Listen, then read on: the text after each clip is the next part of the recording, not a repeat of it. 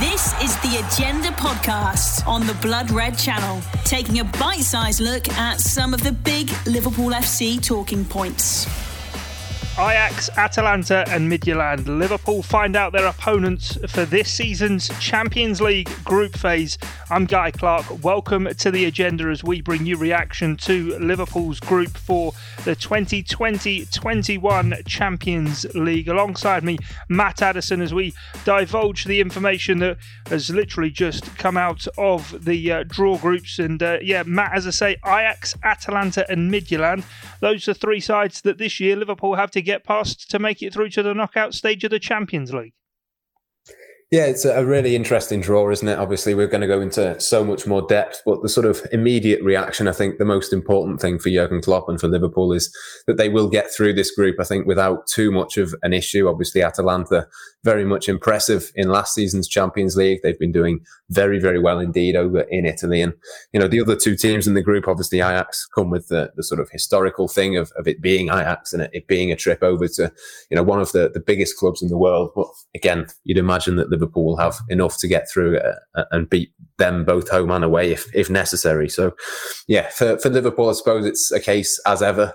They need to get through the group as quickly as possible, but that's especially important this season because if they could say, you know, sit out match day 6 and sort of already know that they're top of the group, for example, which I don't think is completely unrealistic given the teams that they're going to play against, potentially that could be a big boost for them, you know, at what is going to be a very busy time, especially busy because of, you know, the fixture congestion that we know is to come.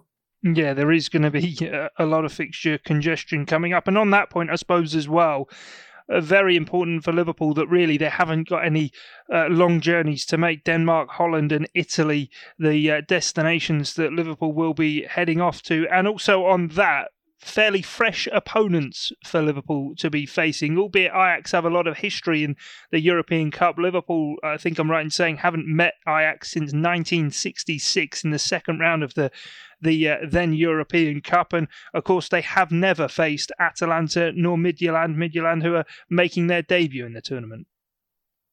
Yeah, it's an interesting one, isn't it, that Liverpool haven't played Ajax for so long. Obviously, two teams that we really associate with the European Cup or the Champions League, as it's now called, and they haven't played each other for such a long time. Obviously, we saw Ajax a couple of seasons ago as Liverpool got into the final. They were sort of there or thereabouts, narrowly defeated by Tottenham. I know it's not the exact same team. They've lost players like Frenkie de Jong, who were absolutely instrumental. Donny van der Beek, of course, a few weeks ago moved to Manchester United as well. So, you know, they are, you know, slightly weakened on that team, I think, but, you know, still very historic. It's still going to be a huge thing for Liverpool to go over there, you know, for them as much as for Liverpool. Obviously, Liverpool travelling there is a big thing for any team, but certainly, you know, Ajax is a place and a stadium that you'd imagine Liverpool's players will be very much looking forward to going and visiting. So, yeah, it's an enticing tie. I think the Atalanta one is really interesting as well for different reasons. I think Atalanta, certainly 2 seasons ago, were a little bit chaotic in Italy. You don't sort of see them as being a sort of traditional Italian side. You think of, you know, old Juventus teams or AC Milan teams who are very much built on a sturdy defence. Atalanta, you know, they do have a decent defensive record, but they're very much a team that certainly in the first half of last season and the season before, from what I've seen of them and read about them, very much an entertaining end-to-end and chaotic team. So I think it's going to be an interesting challenge. We've seen, you know, plenty of goals go in the Premier League in the early stages of the season. We saw that game obviously against Leeds. I think it could be a similar sort of situation. And of course, we saw Red Bull Salzburg last season giving Liverpool a very similar sort of challenge. So again, you'd imagine Liverpool will get through. You'd imagine they'll be absolutely fine, but there could be some really interesting matchups in those games to come. Yeah, as you say, I think Atalanta, as much as Ajax, a real sort of team that everyone's fascinated for Liverpool to have drawn. As I say, never met them before. They did get to the quarterfinals last season into the tournament that happened in Lisbon, lost to PSG so late on in that game, and a lot of people at the time felt sorry for them, but finished third in Serie A last year. Eventually, it was only 5 points the gap to Juventus, who were champions. So, albeit they've come out of pot 3, they were one of the dangerous sides in that pot. Yeah, absolutely. They're one of the better teams. I think They've impressed so many people. They've sort of played an attractive style of football. I think we sort of would treat them in the same way going into this Champions League campaign as maybe a Red Bull Salzburg. I think it's possibly a step up. Well, certainly a step up in terms of the quality, I think, but certainly in terms of that style of play and what to expect from them. I think, obviously Liverpool will have every confidence that they can go and win there, but they're going to have to take their chances. They're going to have to defend properly and defend as a unit because, certainly Atalanta are not going to change the way that they play. They're going to come at Liverpool. They're going to give them a really good game. So I think, as much as for Liverpool fans, presumably listening to this podcast, I think, going forward, I think neutrals will be taking a pretty big look at Liverpool's group as well. Obviously, Ajax we've mentioned, obviously Atalanta as well, sort of falling into the same category, and Midtjylland as well, to be fair, a very, very interesting team for the neutral and plenty of links to England as well. Yeah, on Ajax, quickly before we get to Midtjylland, they didn't get through the group last year after, of course, being semi-finalists the year before. Valencia and Chelsea having progressed from their group last season. And I suppose they are weaker from that side. Obviously, after reaching the semi-finals, they had, as you say, De Jong and De Ligt left the team. But even this summer, they've seen Donny van der Beek go and, of course, Hakim Ziyech, who's gone to Chelsea. Yeah, they are very much weakened. They are still an excellent team. Very good manager in Erik ten Hag, I believe, is still there. And, they are a very well-coached team. They're going to give Liverpool a really good game, but I suppose it's just that name as much as anything else, isn't it? We know that they're maybe not quite the team that they were a couple of seasons ago, but, it's going to be exciting. It's going to be the game probably depending on, the order of the fixtures and that sort of thing, which we expect to find out in the next few hours. That's probably the game that neutrals are going to have a look at, depending on what other games that are taking place on that particular night. You'd imagine a Liverpool versus Ajax or an Ajax versus Liverpool is going to be a really intriguing contest. And yeah, even if their quality isn't quite the same as what it was when they gave Tottenham those two, fantastic games in the Champions League semi-finals, at the very least, it's going to be stylistically a very similar sort of match to that. And I think, for Jurgen Klopp and for Liverpool, they are now much more of a controlled team. They're not really an end-to-end counter-attacking team anymore. But that's going to sort of really test that sort of tactical capability of this Liverpool team. I think, Ajax, the way that they play, is going to try and disrupt Liverpool as much as possible. And it's going to be interesting to see how Liverpool prepare for that and how they cope with that. And I'm sure, obviously, Pep Lijnders, being Dutch himself and a master tactician, he's going to, be going through the videos and trying to come up with plans and stuff for that sort of thing. It's just going to be a really interesting tactical sort of game, I think, for both the home and the away sort of versions of it.